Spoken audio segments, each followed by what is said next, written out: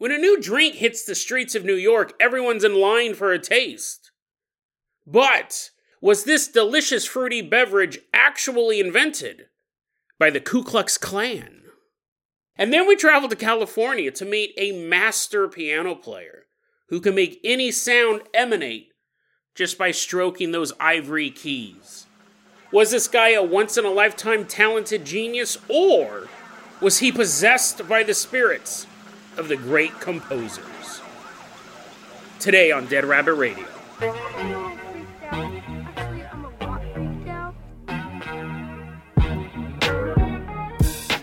Hey everyone, welcome back to another episode of Dead Rabbit Radio. I'm your host, Jason Carpenter. I'm having a great day. I hope you guys are having a great day too. I hope you guys are having tons of fun out there in the world. We got a ton of stuff to cover, so first off, running into Dead Rabbit Command as fast as she can. You can't catch her. She's not the gingerbread man. Her name is Maria Romero. Woohoo! Yeah, she's running around. Maria Romero, our newest Patreon supporter. You sure are running fast. Maria Romero, you're going to be our captain, our pilot this episode. If you guys can't support the Patreon, that's totally fine. Just help spread the word about Dead Rabbit Radio. That helps out so much. Maria, go ahead and take a break. You're making us dizzy. You're running around so much. Stop for a moment so I can throw you the keys to the Jason Jalopy. We're going to leave behind Dead Rabbit Command, drive us all the way out to Brooklyn. We're headed back to the year 1991.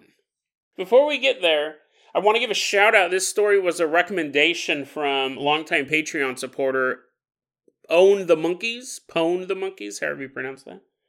Thank you so much for sending this my way. I've never heard of this story before. It's absolutely fascinating. And we're driving out to Brooklyn. Like I said, we're going to go back in time to the year 1991. But while we're going out there, I'm going to read you a review of a soft drink called Tropical Fantasy. And you go, I've never heard of this soft drink. What? Tropical Fantasy? Is this something some guy cooked up in a laboratory? Like you did mention the KKK in the beginning. Is this some like underground drink, some underground beverage? Well, it's a very, very odd story we're going to get to with this drink called Tropical Fantasy. It's very, very popular in the inner cities of the United States. But if you live outside of the inner city, if you live in the outer cities, you've never heard of this. I've never heard of this drink. But this drink was a big deal back in the 90s, and it still is a big deal today. In fact, I'm going to order some of this after hearing this story. I'm all yummy. I want some of that Tropical Fantasy. The way that it's still around. You can buy it on Amazon, and I actually found a review. This will get your taste buds flowing for this episode. You might be drinking Tropical Fantasy right now. You're like, oh, I'm on pins and needles. What's up with this drink? On Amazon, there's a review. It was only posted back on 2021, February 20th, 2021. So very recent. This is a current news story as well. This is this review. Remember, there's possibility the Ku Klux Klan is brewing this in a laboratory. But here's this review. Quote, I have to read this exact review. I can't sum it up. Quote, yummy. That's the title of the review. It's like a beverage. It's like in a 20-ounce bottle. Yummy is the title of the review. And no joke. This is exactly how it starts off. He puts in a moaning noise into his review. It says, quote, let me tell you about Tropical Fantasy, because it is truly that, a fantasy. A fantasy come to life. This beverage breathes life into me. I'm not making any of this up. It'll be in the show notes. You can click on this review. And then he goes, it gets me going.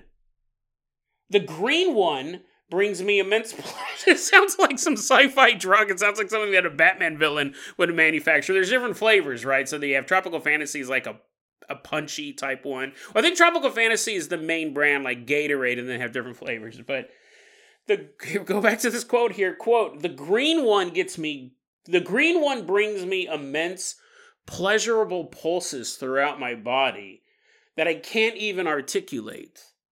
The things it makes me feel are unspeakable. It's safe to say I'm hooked. Buy this drink. It'll change your life. That might be the best review I've ever heard of anything, ever. Especially a food product. And that came from a guy named Lawrence. Now you go, obviously, This is like someone working for Tropical Fantasy. There's like a rifle to his head. He's like, okay, I'll type it out. And they're like, no, put more H's in ugh. He's like, okay, yes, sir, just don't kill me. And that's a review for this Tropical Fantasy drink. Now, here's the thing. People either love it or hate it. People either have life-changing experiences by drinking the green one, or they wage open warfare in the streets of Brooklyn over Tropical Fantasy. This story is nuts. That's not a pun either. April 1991 in Brooklyn, New York. This company was called the Brooklyn Bottling Group. And these guys, they'd been around since like the 30s, where they were making like sarsaparilla or gross stuff. And then the 90s comes, they have a giant warehouse of sarsaparilla. They're like, sir, we haven't sold a bottle since 1809. And he's like, yeah, I know. This stuff's starting to stink and the rats have taken over. Let's invent a new drink. And we're going to compete directly with Coca-Cola and Pepsi. We're going to call it Tropical Fantasy. We're going to have all these fruity flavors. We're not going to do any national marketing campaign. We're going to push this out. We're going to sell it for 50 cents a bottle. I actually think it was like 49 cents a bottle. Our competitors are charging $1. We're going to undercut them. And all of our advertising is going to be in-store displays and the actual people at the stores pushing the product. That's going to be all of our advertising. And we're going to focus on the inner cities. And they're like, that's great, boss. That's great. So they started making the Tropical Fantasy, and really it like was invented in like November of 1990. That's when they first started pushing it out. And it was instantly a hit. First off, it was just half the price of a Coke or a Pepsi. And a hot day, well, November of New York's not that hot, but it was a treat if it ever did get hot. You would have a tasty treat for half the price of a Coke or a Pepsi. Tropical Fantasy starts flying off the shelves. You have these sweet tropical berry flavors, life-changing, in fact. But what happens is, from November of 1990 to April of 1991, this stuff's flying off the shelves. And particularly, they're only selling it in the inner cities. Come April 1991, a Brooklyn Bottling Group truck is pulling up to a mini-mart. And this guy jumps out of the truck. He's like, I love my job now that all the rats have been ran off. I love my job, and I'm going to unload this truck of Tropical Fantasy into these mini-marts all over. And before he could finish his monologue, he's standing on the top of the truck. He's like, I, the mighty Tropical Fantasy delivery man, have a true purpose in life. As he's delivering this external monologue, a bottle comes flying towards him and hits him in the head. He's like, ah. And he looks, and there's a bunch of people surrounding the Brooklyn Bottling Group truck. And they're like, we love nuts. We love nuts. And this other guy's holding a sign that says, your hands off my sperm. And he's like, wait, what? I never intended. I don't know what this is. They're like, quit messing with our balls, dude. And he's like, what are you guys doing? And they're rocking the truck, throwing stuff at the truck. The delivery driver has to get in and get away before the riot gets to be too much. Across town, there's a mini-mart owner, and he's like, such a relaxing day in Brooklyn. And I've already have this huge delivery of Tropical Fantasy beverages delivered to my store. They're all perfectly in this great display case. It's like a little triangle. Life is good. And then all of a sudden he hears, walking down the street, a crowd chanting, balls are the best. Balls are the best. He's like, what's that? Is there like a soccer ball convention in town? What is that? What's going on? All of a sudden, this riot comes into his store, and there's that same guy holding that sign, keep your hands off my sperm, and he's like, what? And they're kicking over the display, and they're roughing up the shop owner, and they go, you don't ever sell Tropical Fantasy in our neighborhood again. And the shop owner's like, what are you talking about? Like, dude, it's fruity and it's delicious. It'll change your life. And that's when one of the protesters throws a flyer in the shopkeeper's face, and the shopkeeper reads it. This was a true story. There were riots and attacks throughout inner cities. This drink was mostly sold in New York and on the East Coast. I believe it hit a couple inner city markets on the West Coast, but this was mostly an East Coast phenomenon. There were people getting attacked over whether or not you were drinking. I don't think they had a problem with you drinking it, but if you were selling Tropical Fantasy, or if you worked for the company in April of 1991, there was a chance you were going to get a brick to the back of the head. It got really bad. because this flyer mysteriously started to appear all over Brooklyn and it spread throughout the East Coast. It said, "Attention, attention, attention. 50-cent sodas." This is a weird headline, right? This is a weird headline. Grammatically, it's not great, but 50-cent sodas. Blacks in minority groups. Did you see? What are you talking about? There's a bunch of words. I don't understand what it's saying. It's attention grabbing, though, with the 3 attentions. It says, quote, "Please be advised. Top Pop and Tropical Fantasy 50-cent sodas are being manufactured by the Ku Klux Klan. Sodas contain stimulants to sterilize the black man and who knows what else. They are only put in stores in Harlem and minority areas. You won't find them downtown. Look around." And from this single flyer, it wasn't just one sheet of paper, they didn't pass it around, but these flyers were printed out all over the place. A conspiracy theory was born. The idea that that's why they were selling it so cheap, that's why they were only selling it in the inner city, it had a drug in it or a chemical in it that would sterilize black men. And it is so fascinating how quickly this took hold. And it went from being a favorite drink to getting attacked if you had anything to do with the company. In the month of April alone, Brooklyn Bottling Group, 70% of their profits were slashed. They lost 70% of their business in a single month. It was a huge issue. Basically, their entire market base thought they were trying to destroy their balls. Hold on, there's a plane flying by. The thing is, and I've talked about this a couple times on the show, the black community is very conspiracy theory minded for good cause. The Tuskegee experiments, you did that to us back then. You did. I'm not even talking about all the crack cocaine you shipped into the West Coast, Mr. CIA. So it makes sense that if they're going to inject us with syphilis, and if they're going to create a drug specifically to destroy the Black Revolution, the Black Militia, like Black Panthers and stuff like that, if you're actually going to engage in these disinformation campaigns and assassinate our leaders, I'm not going to put it past you to sterilize us. And so it would make sense that they read this and they go, okay, this kind of makes sense. Why are they only selling this in minority neighborhoods? Why is it so cheap? It must be to chemically castrate us. And so what's interesting about it is this protest got so big and so violent, but no one was killed, right? It was just like you got roughed around a bit, but no one appreciates having a bottle thrown at their head. And the Brooklyn Bottling Group, they were losing a bunch of money, so they go, how do we combat this? How do we prove that we're not members of the KKK? It's hard to prove a negative, right?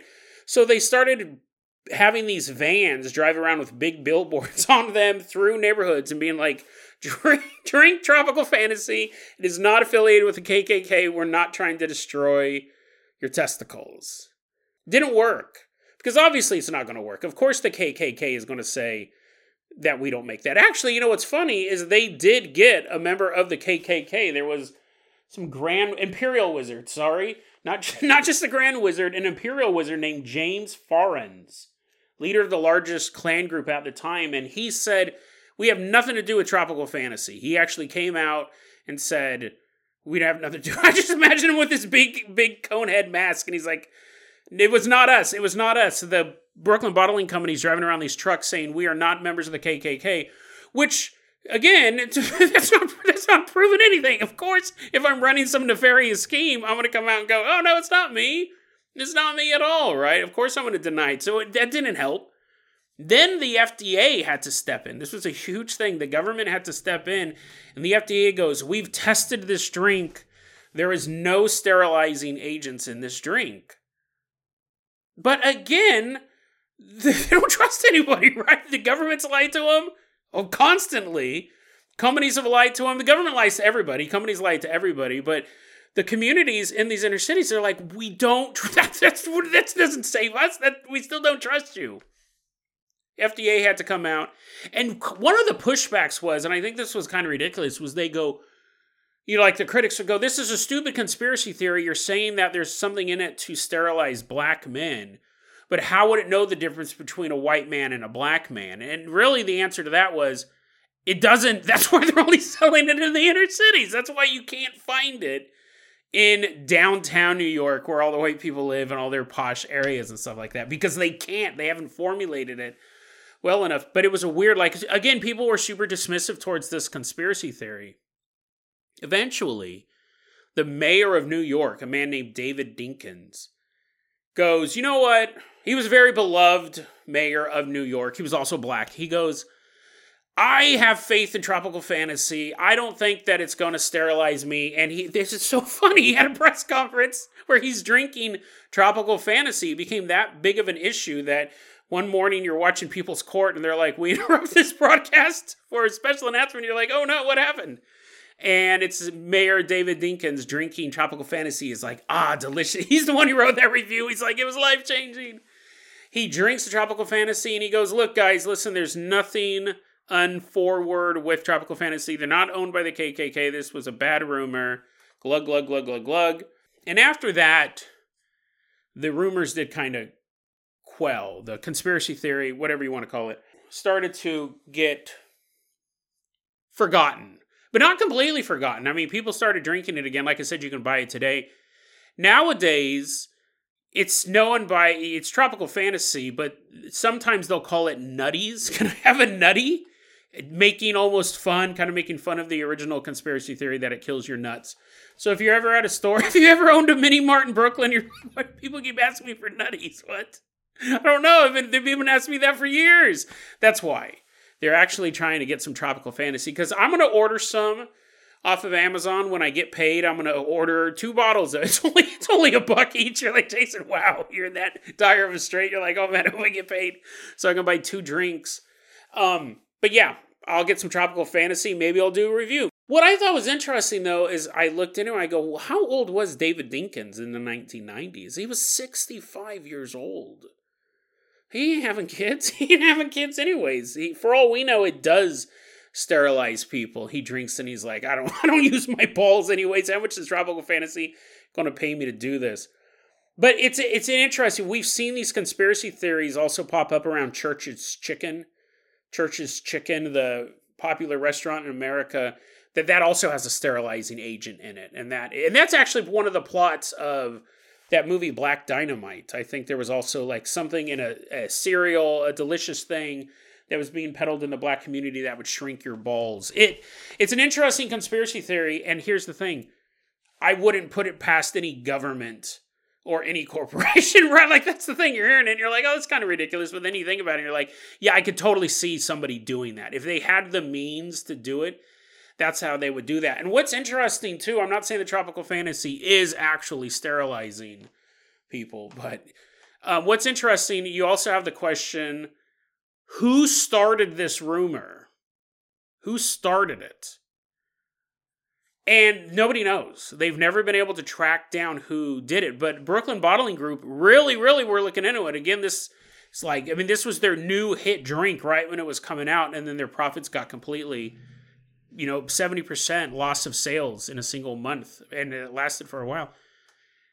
Brooklyn Bottling Group goes, listen, we don't know who started it, but we have pretty good evidence. We did a lot of investigating on this because we lost a lot of money. We have pretty good evidence that although they didn't start it, we know that there were people who spread it further. They were egging it on in the background, and that was Coke and Pepsi.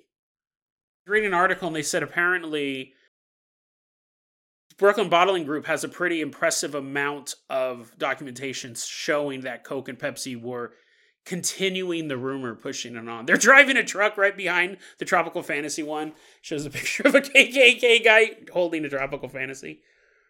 Definitely possible. All's fair in love and business. You could see someone coming after them and being like, oh no, I went to high school with the leader of Brooklyn Bottling Group. He's totally a member of the KKK.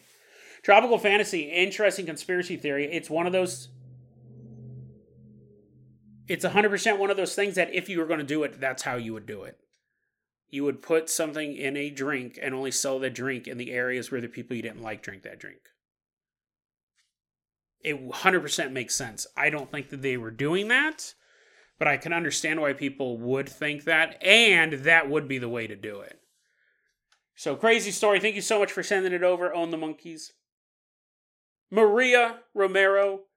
Let's go ahead and toss you the keys to the Carpenter Copter. We're leaving behind Brooklyn. We have giant cases of Tropical Fantasy, drinking in the back, drinking the green ones. It's life-changing. Take us up and away out of Brooklyn. We're flying all the way out to California.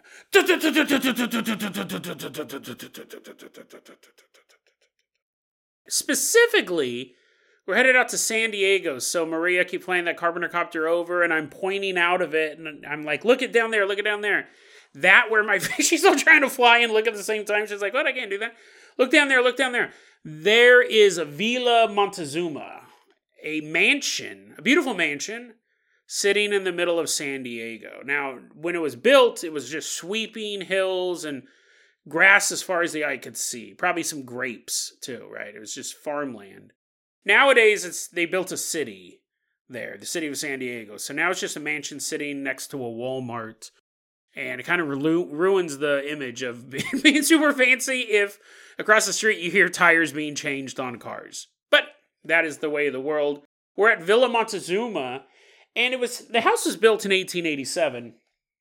The way that it worked was there was this piano player named Benjamin Henry Jesse Francis Shepherd. Benjamin Shepherd is what we'll call him, or good old Ben.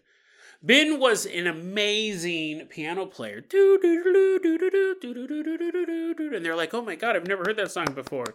Yay, what's the name of that song? And he's like, Music Box. Music Box in a preteen girl's room. And they're like, oh, that's fantastic. He didn't actually compose that song, but anyways. He's a composer.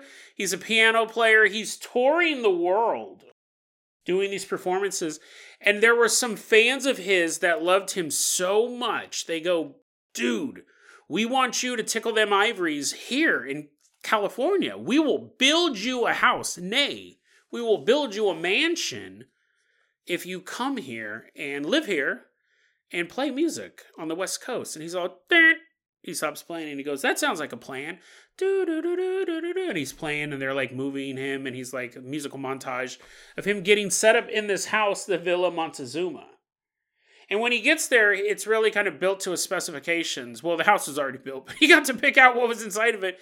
He had these stained glass windows of the great composers, great artists of the past. And he would sit there, he'd wake up every morning to a giant face of Bach, just like in the stained glass, sunlight shining through Bach's eyes, showing him where the treasure was really hidden. He's walking around his house every day. He gets to see the great artists that came before him. He can be inspired by them. But is it just inspiration? Or he's playing the piano and all these people are standing around the piano clapping in rhythm. He's like, yeah.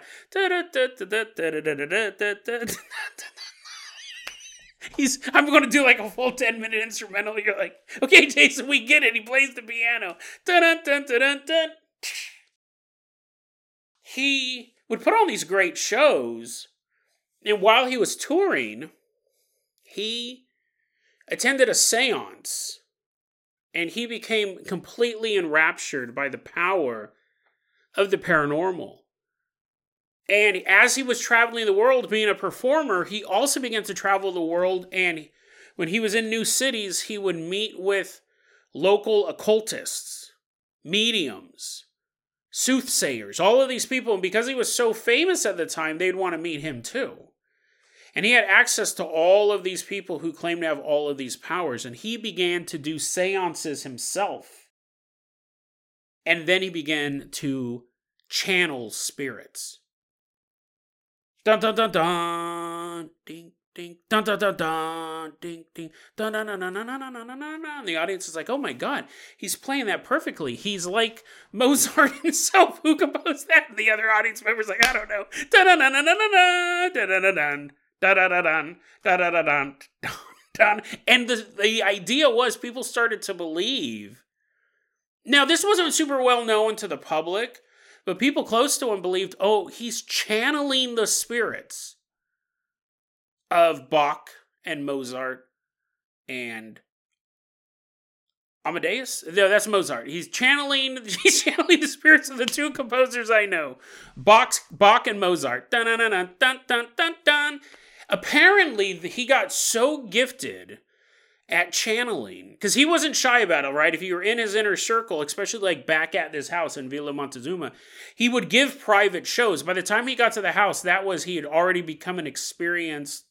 They would do this at this house. He became experienced at channeling. He became experienced at holding seances. Rumor was, among the elite in the area who came to Villa Montezuma, that one day they watched Benjamin Shepherd sit down and play 2 symphonies at the same time. One hand was playing out a tune by, let's say, Mozart, while the other hand was playing out a tune by Bach. Like Flight of the Bumblebee and William Tell's Overture at the same time. You're like, oh my God, he's just banging on keys. You're like, oh, the art, the beauty of it. He sat there and played 2 symphonies at the same time. 2 piano pieces, I guess would be a better term. At the same time, one with each hand. Because he had channeled both spirits. Now, whether or not that story's true, that was definitely his reputation. Like, that was the maximum level of his power. He could have 2 spirits inside him at the same time, and he could play out this music.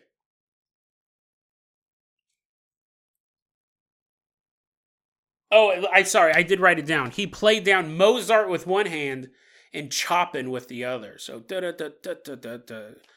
Music, right? I don't know. Chopin? I don't know what he composed. But anyways, Benjamin Shepherd was also a composer himself, so not only did he happen to be able to do this magical stuff with his fingers, playing other people's music, he could make his own music, and apparently, I actually tried finding a recording of this, like a modern day version of this. I couldn't find anything. You guys might have more success.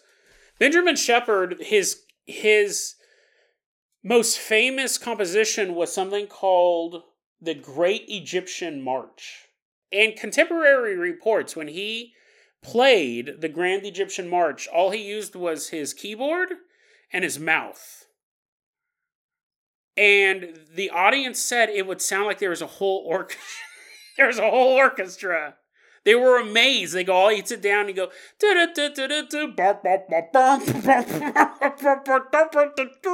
violence, triangle, ding, ding, ding, ding, ding, ding, ding. That's, but better. Far better than that. To the 2 of you who are still listening to this episode, you're like, okay, I'm done. Jason doing sound effects is one thing. Jason making music with his mouth. This guy made music with his mouth. I just imagine him going boom, boom, boom, boom, like a big old tuba. But apparently, somehow, remember the audience didn't really know he was channeling spirits, apparently. But, I mean, you figured something was up if a guy's sitting there. He sits down at the keyboard, and all of a sudden a symphony comes out of his mouth. You would be like, okay, there's something up with this guy. It's 1887. No one has a recording. Is there like a orchestra hiding behind the curtain? No, it's him going burp, burp, burp, burp, burp, ding, ding, ding, ding, ding, ding, choo, choo, boop, boop, choo, choo. He's doing sound effects. I think the best thing would be if after the performance he just sat there with his mouth open going, ah, and you hear like an applause coming from his mouth. He gives himself his own standing applause. People are like, wait, what? The audience is like, oh, I guess it's time for us to clap. His gaping maw is emitting the sound of 1,000 hands slapping together. Benjamin Shepherd was doing this Egyptian march. And it was talk about life-changing. To hear this, you're like, how are they even doing this? I was hoping that I could find a video of like someone doing it nowadays, but that's part of the problem. I don't think anyone can replicate it because they don't have the spirits of a bunch of composers in them. But like any good story of occultic knowledge, this one doesn't have a happy ending. He may have not made a deal with the devil himself, but he's definitely using spiritual aids for his success. Those stories usually turn out badly. Benjamin Shepherd ends up not staying a long time at the Villa Montezuma. He lives there for a couple of years, but then he goes on tour again. And the reason why he goes on tour is that he's out of money. But even then, things weren't going that well for him. People are like, man, you don't look too good. He's all floating ectoplasm shooting out of his mouth. He's like, what are you talking about? I'm fine. Blah. Where's your nearest piano? I got to make some money. The end of his life was, he was broke and not in good health. In May of 1927, though, he was doing a concert playing the Egyptian March, the Grand Egyptian March, his most famous piece. Dink, dink, dink, boom, boom, boom, boom, boom, dink, dink, choop, doop, doop. I can do that, actually, now I think about it. I can make a whole symphony. You're like, Jason, wow, it sounds like all symphonies in your room right now. Oh, thank you. Dunk, dunk, boop, boop, boop, boop, boop. He's doing the Grand Egyptian March. And people were still, like, these shows, he was still super popular. People were coming out to see him. Just wasn't a good manager of his money. They just figured he was living the life behind the scenes. When you see a guy who can do that with his voice and his fingers, you figure he's living high on the hog. But no, he's playing the Grand Egyptian March. And he's coming up to the end. Dun, dun, dun, dun, dun, dun, dun, dun, dun, dun, dun. Dink! And when he hit that final note, he just bowed his head. The audience stood up, roared with applause. Wow, yeah! Encore! Encore? Huh? And the whole time, Benjamin's just sitting there on the stool, on the piano stool with his head bowed down. He died. He died. Cause of death, malnutrition. That's how bad this guy was off. He wasn't eating enough. He was that broke. And he basically had a heart attack due to malnutrition. That's one of the versions of his death. I did see on encyclopedia.com, they said it wasn't as majestic as a death, but they still got the right time period. And the encyclopedia.com entry says that he did die of malnutrition. He died on May 29th, 1927, when a caseworker, like a social worker, was like, hey, we should check on you. We heard you're a super poor old man. He was 78, knocking on his door, and he died as she was knocking. So it's not as awesome as dying at the piano, but maybe the knocking, maybe the rhythm was giving him an idea for a new song, and then he died. I guess that's still just as sad. He dies of malnutrition, but such is life. That's a true story. It's funny because the stuff about him channeling, like all of this stuff is highly documented. The only thing I was able to find one source on was him playing Chopin with one hand and Mozart with the other. Everything else is really well documented. The channeling, the people thinking that he was bringing these spirits into himself. Like all of that stuff was very historical, but our story's not done yet. Now we're going back into purely the realm of the paranormal because the Villa Montezuma is considered an incredibly high-level haunted house. Even though he didn't die there, even though he didn't spend his entire life there, that's where he was holding these parties. This was really when he was at the height of his power, was when he was at the Villa Montezuma. He not only was as famous, he was not only incredibly famous, he had now learned the secrets of the dark arts, and those two colliding together at Villa Montezuma left some sort of psychic energy that can still be felt to this day. And it's pretty much off limits. It's interesting, as beautiful as this mansion is, there's only 4 tours a year. But people who do go in there, they've said that they've seen ghosts, including a butler who hung himself there was a tower on the top of the mansion. They say a butler hung himself, and sometimes you can see him hanging out. No pun intended. He's just kind of sitting there in the stairs. You'll see his face looking out the window. Some people say the spirit of Benjamin Shepherd himself is there as well. That his spirit is there. You'll see him walking around. What's an even more odd haunting, again, those are kind of run-of-the-mill ghosts. Like I said, they have the stained glass windows of all the different artists. Apparently there's this Flemish dude from, Flemish, I don't know, that's Europe somewhere. Flemland. There's this guy named Peter, this is the worst name, right? Peter Paul Rubens. Because when I think of Paul Rubens, I think of Pee Wee Herman. When I think of Pee Wee Herman, I think of masturbating in a gay movie theater. Now, to be fair, this guy was born way before Pee Wee Herman. He was a classic artist, but still, like, retroactively, your name's kind of goofy. Peter Paul Rubens, this Flemish guy, he painted that picture of the dude with the hat. If you guys have ever seen a painting, there's a painting of a guy with a hat. It's the only one. You guys are now instantly going, oh, I know what he's talking about. Think about how many paintings you know of a man from the shoulder up wearing a hat. That's Peter Paul Rubens. You don't want to see what's going on below. You don't want to see what he was doing with his hands.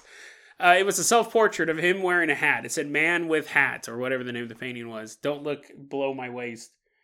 Well, anyways, this stained glass image of Peter Paul Rubens, people have said over time that it's getting older. And not like the stained glass window itself is starting to age, or it's weathered, or it's cracking a little bit. No. The painting etched into the stained glass is actually visibly getting older. They say over the years, Peter Paul Rubens' hair has turned gray. And he's growing a beard. They don't say anything if he has a hat. They don't say anything if he has a hat. Or you see his hands moving very rapidly. None of that. None of that. We just see that his hair is turning gray and he has a beard growing. But it's interesting because there's only 4 tours allowed a year in this building. This isn't like a place that Ghostbusters or ghost hunters could actually go into investigate. You're all smashing the glass. You're like, I'm a Ghostbuster. Bust! Psh, smashing the glass. But apparently this stained glass window is getting older. But really, again, we'll end it up like this. I think this is one of the creepiest things. And really an episode about creepy things. A guy being possessed by 2 spirits playing 2 different piano pieces, concertos, whatever at the same time. That's disturbing. That's just a raw level of power we don't see anyone claim. Like even the most powerful people who claim that they're channeling spirits or channeling aliens. I've never come across anything like that before. That would take a certain level of skill, I believe. I mean, you could do it. I could do it. I could play 2 piano pieces at the same time. The question is, can you do it well? Right? No, I wouldn't be able to. I think some people could go, oh, I could play Chopin with this hand, and I can play Mozart with this hand. But would it sound good? Is what I'm saying. You're like, Jason, nobody could do that either. Why do you assume? It's just easier. Like, music, Puzmic. I'm going to sit down and do this. That's just insane. So we have that. We have painting, or we have a stained glass window aging. I thought this one was creepy. Sometimes people, when they're in the house, because there are workers and housekeepers that still go in there to keep it up. Sometimes, though, people or workers, when they're in the house, they will see a scene from the past play out in front of them. Sounds like a residual haunting, but you can see these whole scenes. It's not just a single ghost, but you're actually looking into the past, watching this event take place. There's been reports of that. But most menacingly, people in the house sometimes feel that a presence is there that crawls between their eyeballs. They can actually feel something creep into their skin. You're like, Jason, you should have started with that one. You're talking about a butler just sitting on the stairs. They'll feel this malevolent force crawl into their body behind their eyeballs. And then they get the impression that it is seeing through their eyes what the world looks like. So it's this weird type of possession where this entity, whatever it is able to see through your field of view, and it's actively looking around at things. It's almost like you don't even have control of it, as whatever it is using your body, your eyeballs, to see things. And there's been a lot of reports of that. There's just this idea that, I mean, what's interesting is that what it sounds like in our terms, where it's an involuntary, it's a possession. But that exact same feeling, if it was voluntary, we would call channeling. So it's almost like the great spirits that Benjamin Shepherd brought into this house may have never left. He may have summoned these great composers into his time just to do a little party trick, just to show people how skilled he was, not just at piano playing, but channeling. But then they didn't go back. They never left the house. It was almost like they were trapped there. It'd be like adopting a Wolverine just for a funny prank. Funny scratch your face off while you're sleeping prank. And then when you're done, the prank's over, you just never return the Wolverine to the forest. It's still now just somewhere in your house. And that's possible what's happened here. It's possible that he channeled something in and it never left. And it's still in there. It's still in that house. It's the story of a man who played with the paranormal. And while he achieved all of his dreams, he may have damned himself and the composers he channeled into the Villa Montezuma. But I wonder if it's possible. As much as I say it's not good to play with the paranormal, could you go there and now absorb the power of multiple composers? Now that you know the secret of Villa Montezuma, could you, against all of my requests, I'm not saying do this, get a job as a tour guide there, and then channel the spirits of all four or however many composers, and you're like, it's your first day on the job. You're like, okay, guys, time for the tour. First, let's walk into the foyer. You're like, you start making grunting noises. They're like, what? What's going on? You're floating. All of a sudden, they see the ghosts of composers flying inside of you, and then you're like, I'm complete. I now have the spirits of every great composer. People are like, wow, this is the best tour ever. I thought you were just going to show us a bunch of dusty stuff. And all of a sudden, you see this guy hovering around you. He goes, now I have the spirits of the greatest composers of old inside of me. Get out of my way. I quit. I'm not a tour guide anymore. And then you could travel the world, and you're playing all of these amazing songs. People are like, wow, I've never heard that song before. He's like, because I've just made it up.